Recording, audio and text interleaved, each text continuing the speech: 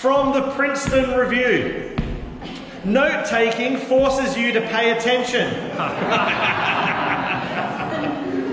And it helps you focus in class. It helps you learn. Studies on learning have shown that actively engaging with the topic by listening and then summarising what you hear helps you understand and remember the information later. So let me encourage you to take some notes. And you can leave your notebook here, just write your name on the top of it, or leave it in the car, or take it home and pray into it, whatever you want to do. But we want to get into the habit of a discipleship culture where we take notes on the Word of God, okay? We want the Word of God to go in, and if this can help, that can only be a good thing. All right, we are in the book of Isaiah. I think in the sermon slides, Ryan, there might be a slide. There we go. We are doing this Old Testament prophet who wrote mainly to the southern kingdom of Judah, 700 or so years before the coming of Jesus. We've been going pretty quick, but I think this series has already been deeply encouraging and challenging. There are words in the book of Isaiah about judgment on the people of God, but there is also these themes of remarkable hope and restoration that continue the whole way through the 66 books of Isaiah. And so the people of God are called to is to be like a vineyard planted that produces good fruit, to be a blessing, to be a light to the nations. And we saw last week that this kind of restoration that's going to come happens through this mysterious child in chapters 7 to 12, who will come at some stage in the future and begin to set the world to rights. So we are charging on today, and I think this is going to be another great word from God about who we will trust for deliverance, and again, pictures of future hope of salvation. So if you're following along closely, you'll notice that we are skipping all the way, just go back, Ryan. We are skipping all the way from chapter 12 to 28 today. Chapters 13 to 27 mainly deals with judgment upon the nations around God's people. It's a rollicking good read. There is some really great stuff in it, some amazing themes emerge. But if we went through every chapter, we would still be doing Isaiah this time next year. So, we're going to race ahead a little to chapters 28 to 35, and it challenges the people of God as to where they will put their hope and where deliverance will come from. So you'll see that's where we are. We're almost halfway through the book into today's sermon, but we are not halfway through this series. And chapter 35 tells us that when God moves to save, His glory will be on display for all nations, and it will bring healing and restoration. All right. Now, it's worth a reminder of where we're up to in the people of God's history. Remember, this family of Abraham's are originally called by God. He says, I'll make your descendants as numerous as the stars in the sky. I think it's remarkable to think that there's 2.3 billion Christians in the world. I'm not sure if Abraham could have ever imagined that when God made that promise to him that your family will be as numerous as the stars in the sky, that he would have any idea of that impact. But they're called to be a blessing, and they will be blessed by God. So they've gone through slavery in Egypt, they've been delivered by God's mighty hand into the promised land, and they've found themselves in a covenant with God. Now, a covenant is a little bit like what we did yesterday at the wedding. We made vows that these couple kind of made to each other about faithfulness and being there through thick and thin. And so each party kind of commits themselves to each other. So in the covenant that God's people found themselves in, they are to be obedient and choose God. And in doing so, God promises them that they will receive life and receive blessing. But if they end up living just like all the other nations on earth around them that were into idolatry and human sacrifice and unfettered greed and violence, and if they just became like the other nations around them and turned their back on God, they will be devoured by the sword and destroyed. So this gets repeated regularly in their history documents. Like 2 Kings 17. Let me read 2 Kings 17. I think we've got a slide for that. It said, when the Lord made a covenant with the Israelites, he commanded them, do not worship any other gods or bow down to them. Do not serve them or sacrifice to them. But the Lord who brought you up out of Egypt with his mighty power and outstretched arm is the one you must worship. So as we come to Isaiah 28 to 35, Isaiah speaks into the approaching calamities involving the threat of the Assyrian Empire, because the Assyrians are wanting to invade the southern kingdom of Israel. Now, if you went to Sunday school, you'll remember that the Assyrians have already defeated the northern kingdom of Israel and taken them away into captivity. So remember there was 12 tribes, 10 tribes form the northern kingdom of Israel, and then there are 2 tribes, Judah and I can't remember the other one, who make up the southern kingdom of Israel, and that's where you find the city of Jerusalem. Alright, so you can read about it in 2 Kings 17. So the northern kingdom, having been defeated by the Assyrians, taken into exile, get this explanation. It says, all this took place because the Israelites had sinned against the Lord their God, who had brought them up out of Egypt from under the power of Pharaoh, king of Egypt. They worshipped other gods, they followed the practices of the nations the Lord had driven out before them.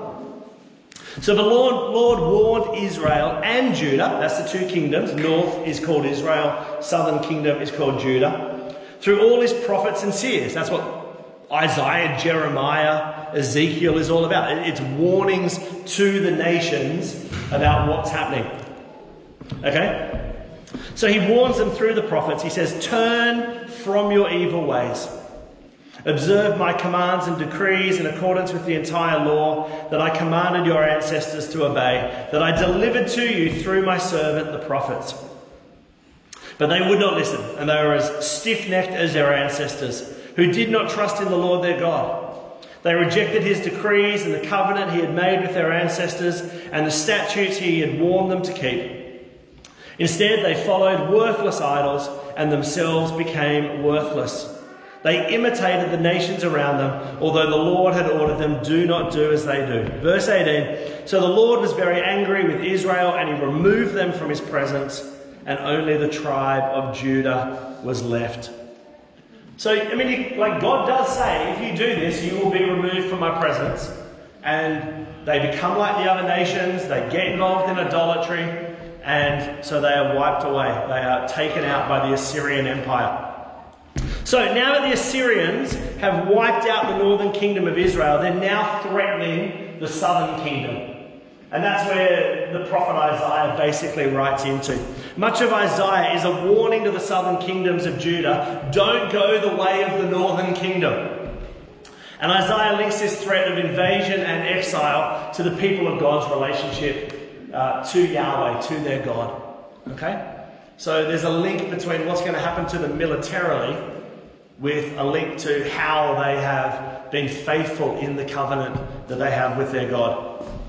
So we pick up the story today in the 14th year of King Hezekiah, the 3rd king of Judah during Isaiah's prophetic ministry. Sennacherib, the king of Assyria. There's a good name. If you who's about to have a baby? Sennacherib. That's a lovely. I'll just put that one out there to you. Sennacherib. Beautiful name. Sennacherib, the king of Assyria, seeks to come against Judah. And the question becomes, what is Judah going to do? Are they going to surrender to the Assyrians? Are they going to put their trust in an alliance that is offered to them with Egypt, who are to the south of them? Or are they just going to take things into their own hands and try and fight off the Assyrians? But Isaiah's message was simple to King Hezekiah and the people of God. The source of true deliverance is the Lord. The source of true deliverance is the Lord. He says, trust the God that you are in a covenant with and see him move his mighty hand. So we come to Isaiah 30, which correlates with 2 Kings 18, and Hezekiah sends for Isaiah. So the king of Judah sends for the prophet to consult with as to what he should do. Do you guys like, I don't feel like at Manly Life we've ever done these kind of sermons.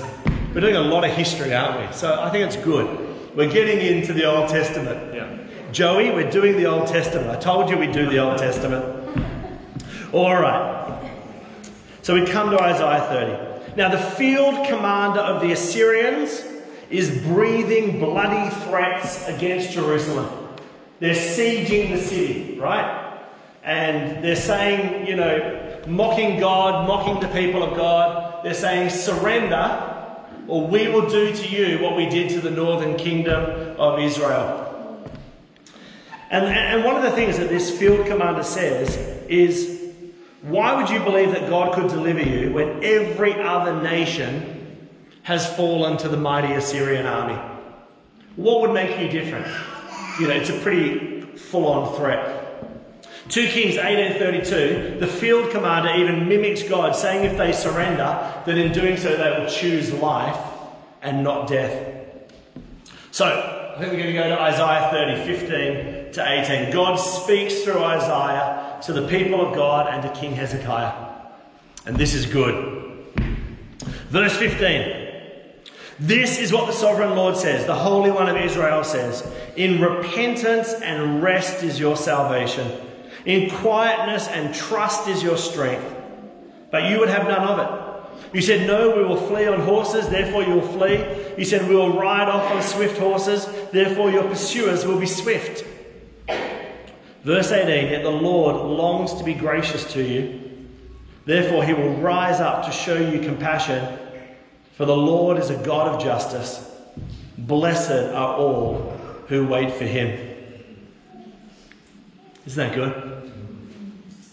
And the choice is again contrasted. Isaiah 31, verse 1.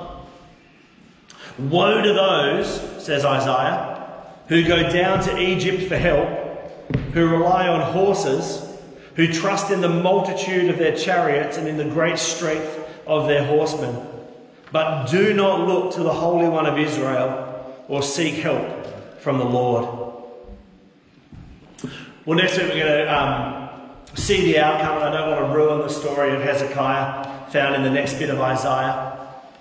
But Hezekiah is one of the great kings of Judah. And he chooses to trust God rather than making an alliance or taking things into his own hands. And in one of the great miracles, one of the great signs of the Old Testament, the Assyrian army are destroyed and their king is killed, and the southern kingdom of Judah enjoy a period of renewal and peace. The temple is restored, and you have to wait till next week. But here's what we learn from Isaiah 30, verse 15. This is what the sovereign Lord, the Holy One of Israel says, in repentance and rest is your salvation. In quietness and trust is your strength. Verse 18, seek help from the Lord. So rather than trusting in alliances, taking things into their own hands for their deliverance, they trusted in their God and they saw him move powerfully to save them. It's a remarkable story, and it may have looked wise in their own eyes to make an alliance with the strength of Egypt, but what God required of them was to be dependent on him for their salvation.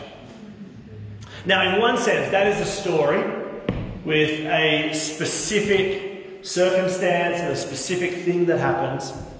But I think the word of the Lord is relevant to us today. And I see two things. Firstly, how often do we as a church or individually seek to do things in our own strength? And it's so easy to do that in the West, isn't it? Because so many of us have had great educations and upbringings, and it's so easy just to do things, take things into your own hands. And then a lot of that, I think, has to do with just pride. We think, I can do things my own way. I can think my way out of this, rather than trusting God's way. We exert our will rather than seeking the Lord's will. And then how often are we compromised by making allegiances with the powers of this world? Now, speaking to the church, where do we make alliances with political parties or corporate interests thinking it will help our cause? Oh, things just got a bit more interesting. Now, on the politic things, I know us preachers are meant to avoid talking about politics, which is why I'd like to talk about politics. Now, obviously, it is great when Christians of conviction get involved in democracy and seek to find common grace for all of society. Just 2 weeks ago, I spoke about William Wilberforce and his role as a Christian politician ending the transatlantic slave trade 200 years ago.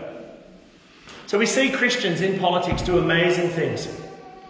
But I think what I and many church leaders have become very wary of is Christians becoming overly partisan. Right? Trusting in politics to bring the change that the local church should be seeking to bring. Now, particularly in the US, we've seen this kind of hyper-partisan approach and alliance with the church and political leaders who in many ways do not represent our values. And talking to a lot of church leaders over in America, they have seen droves of young people leave the church because of the politicisation of the church and alliances made with corrupt leaders. And it stinks, right? And young people, they don't want this, right? They want Jesus. They don't want a political party to represent their views. Woe to those who go down to Egypt for help. Now, don't hear me wrong, there are wonderful Christian politicians on all sides of politics. I note in New South Wales that both leaders of the major parties are committed Christians. But the problem is we often think that change will come or deliverance will come by making an alliance with the kingdoms of this world. When true change comes not from seizing power, but by being the local church. You know, there are 12,000 local churches in Australia. I reckon that's enough organisational power to seek the transformation that we want to see in our society. And what we are called to do is to be the hands and feet of Jesus in our communities. We trust God, we seek his righteousness, and we do the work of preaching the good news and making disciples. What change a person's life is rarely tax policy. It may, I don't know, I'm sure it probably has. Changing marginal tax brackets. But what I would suggest is that what really can change a person's life is coming to know the love of God demonstrated in Jesus Christ. So beware trusting in political alliances in order to seek change. You know, the early church went from a small minority that were persecuted to being the religion of the ancient world. And it didn't happen through making deals with the Roman Empire. No, they preached and they prayed for the sick, they cared for the poor, they trusted God in awful circumstances, and eventually they overwhelmed the power of empire, not through sword or by force or by alliance, but through underneath and through within, through being radical lovers of people. And many church historians link the decline of the church in many places to the marriage between the church and the state. Okay? When the church and the state become one, the state wins and the church loses every single time. You know, you go to Western Europe, where people still have to pay taxes to the church and are guaranteed a baptism and so on, and you tell me how alive those churches are. Now, all of this is a nuanced debate and worthy conversation, and I'm sure I've got it wrong. And as I said, I'm not against Christians in politics. I'm not against the church working with the state on things of common grace. But I am against us trusting the powers of this world to deliver or change the world around us. Revivals are very rarely a state-sanctioned event. They come from the people of God on their knees praying, seeking the Lord and asking him to move. Oh Lord, do it again.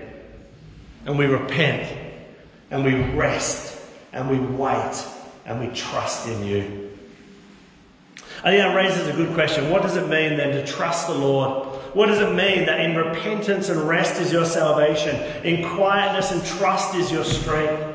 For Hezekiah, that did mean not making alliances and not doing things in their own strength. But instead they chose God. And they depended on His word, His promises, and then they just waited upon Him. And I don't think that's something that we find easy to do. How much easier to do a little compromise here, or to take a few shortcuts there, or to exert our wills, or to plot and plan to get ahead. But so much of what we are called to do as the people of God is to trust in Him and believe in His promises. See, I know I've been talking a lot about this the last few weeks, but I think a lot of it comes back down to that idea of covenantal faithfulness. To trust God is to believe in His promises and then to do our part in keeping that relationship. Now, that's why marriage becomes such a powerful metaphor for being the children of God. As Christians, we trust that God has saved us by grace from sin. As Christians, we trust God for our lives, that His will is perfect and pleasing and leads to life. As Christians, we trust that the truth will set us free and that life and blessing is found in Christ. But then as Christians, trusting God also means doing things His way, learning obedience, learning faithfulness. You know, like a marriage, we don't cheat, we stay committed to our God. We don't go seeking after the idols of this world. And faith looks like not bowing down to what all the people in our community around us are bowing down to. All right, let's shift tact a little bit.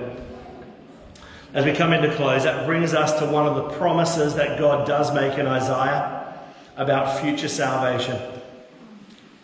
And we know that's been realised in Jesus, don't we? So as we come to the close of this section of Isaiah, we come to this amazing promise. Having been challenged by who they will trust, reminded that God will deliver them, in Isaiah 35, we again get this remarkable picture of how God will act to save them. So let's have a look. Isaiah 35, verses 3 to 6. So Isaiah says, when God comes to save, verse 3, He will strengthen the feeble hands. He will steady the knees that give way. He will say to those with fearful hearts, be strong, do not fear, your God will come. He will come with vengeance, with divine retribution. He will come to save you. And then the eyes of the blind be opened and the ears of the deaf unstopped. Then the lame will leap like a deer, the mute tongue will shout for joy, and water will gush forth in the wilderness and streams in the desert. This poem in chapter 35 of Isaiah comes at the end of the Assyrian threat. And it declares the sovereignty of God to move and to heal and to save. And it says that when God does that in history, it will be marked by a time of strengthening and healing and restoration. Now, obviously, some would have seen this in the people of God's deliverance from the Assyrian threat. But as we know, its ultimate fulfillment is found in Jesus. God, who longs to restore and save His people, will come once and for all to act in history. So we fast forward 700 years to Jesus, and I want to take you to this amazing scene in Luke 7. Just keep Isaiah 35 running through your minds, okay? Now, in the preceding chapters to Luke 7, Jesus has declared blessings on the poor and the hungry, woes on the rich and the comfortable. He has healed a paralysed man. He has raised a widow's son from the dead back to life. And so we pick up at verse 18 of Luke 7. John the Baptist that is, his disciples told him about all these things. Calling two of them, he sent them to the Lord, asking, are you the one who is to come, or should we expect someone else? Now that's a loaded question, steeped in the expectations of the prophecies of Isaiah 35, about a Saviour who would come and who would heal. Right, John the Baptist sends some delegates and he says, we're hearing reports of healing. Are you who Isaiah promised would come, or should we expect someone else? Verse 20, when the men came to Jesus, they said, John the Baptist sent us to ask you, are you the one who is to come, or should we expect someone else? Hear Jesus. At that time, Jesus cured many who had diseases, sickness, and evil spirits. He gave sight to many who were blind. So he replied to the messengers, "Go back and report to John what you have seen and heard. The blind receive sight, the lame walk, those who have leprosy are cleansed, the deaf hear, the dead are raised, and the good news is proclaimed to the poor. Blessed is anyone who does not stumble on account of me." Jesus, in relation to the prophecies of Isaiah 35, is saying it is happening, and it is me. God's time to save and to heal has come. And it is those who trust the Lord and respond in what? Isaiah, in repentance and rest is your salvation. Your deliverance won't come through compromise, through alliance, through your own strength. It comes through recognizing that God is faithful and trusting him to save. Just a little interesting thing to me, that this scene in Luke 7 is preceded by what? Anyone? It's the story of the faith of the centurion. There's got to be some links there, right? Now, I don't have time to go into a theology of healing. You'll have heard me talk about the now and the not yet of the kingdom, how we always need to press into healing, even if we have little faith or have been discouraged. But I just note in the story of the centurion how so many of the themes of Isaiah come to pass. The nations are coming to God's glory. They're coming in faith and trust. They're receiving healing and salvation. See, here is someone from the nations, indeed an imperial officer of the occupying forces in Jerusalem. And in simple trust, that centurion, in simple waiting on the Lord, he believes in Jesus for the healing of his servant. Clearly the time has come. Salvation for all nations, healing for the sick has arrived in Jesus Christ. God has come to save. Let's stop there. I've run out of things to say. I want to have some time for ministry. Why don't we stand this morning?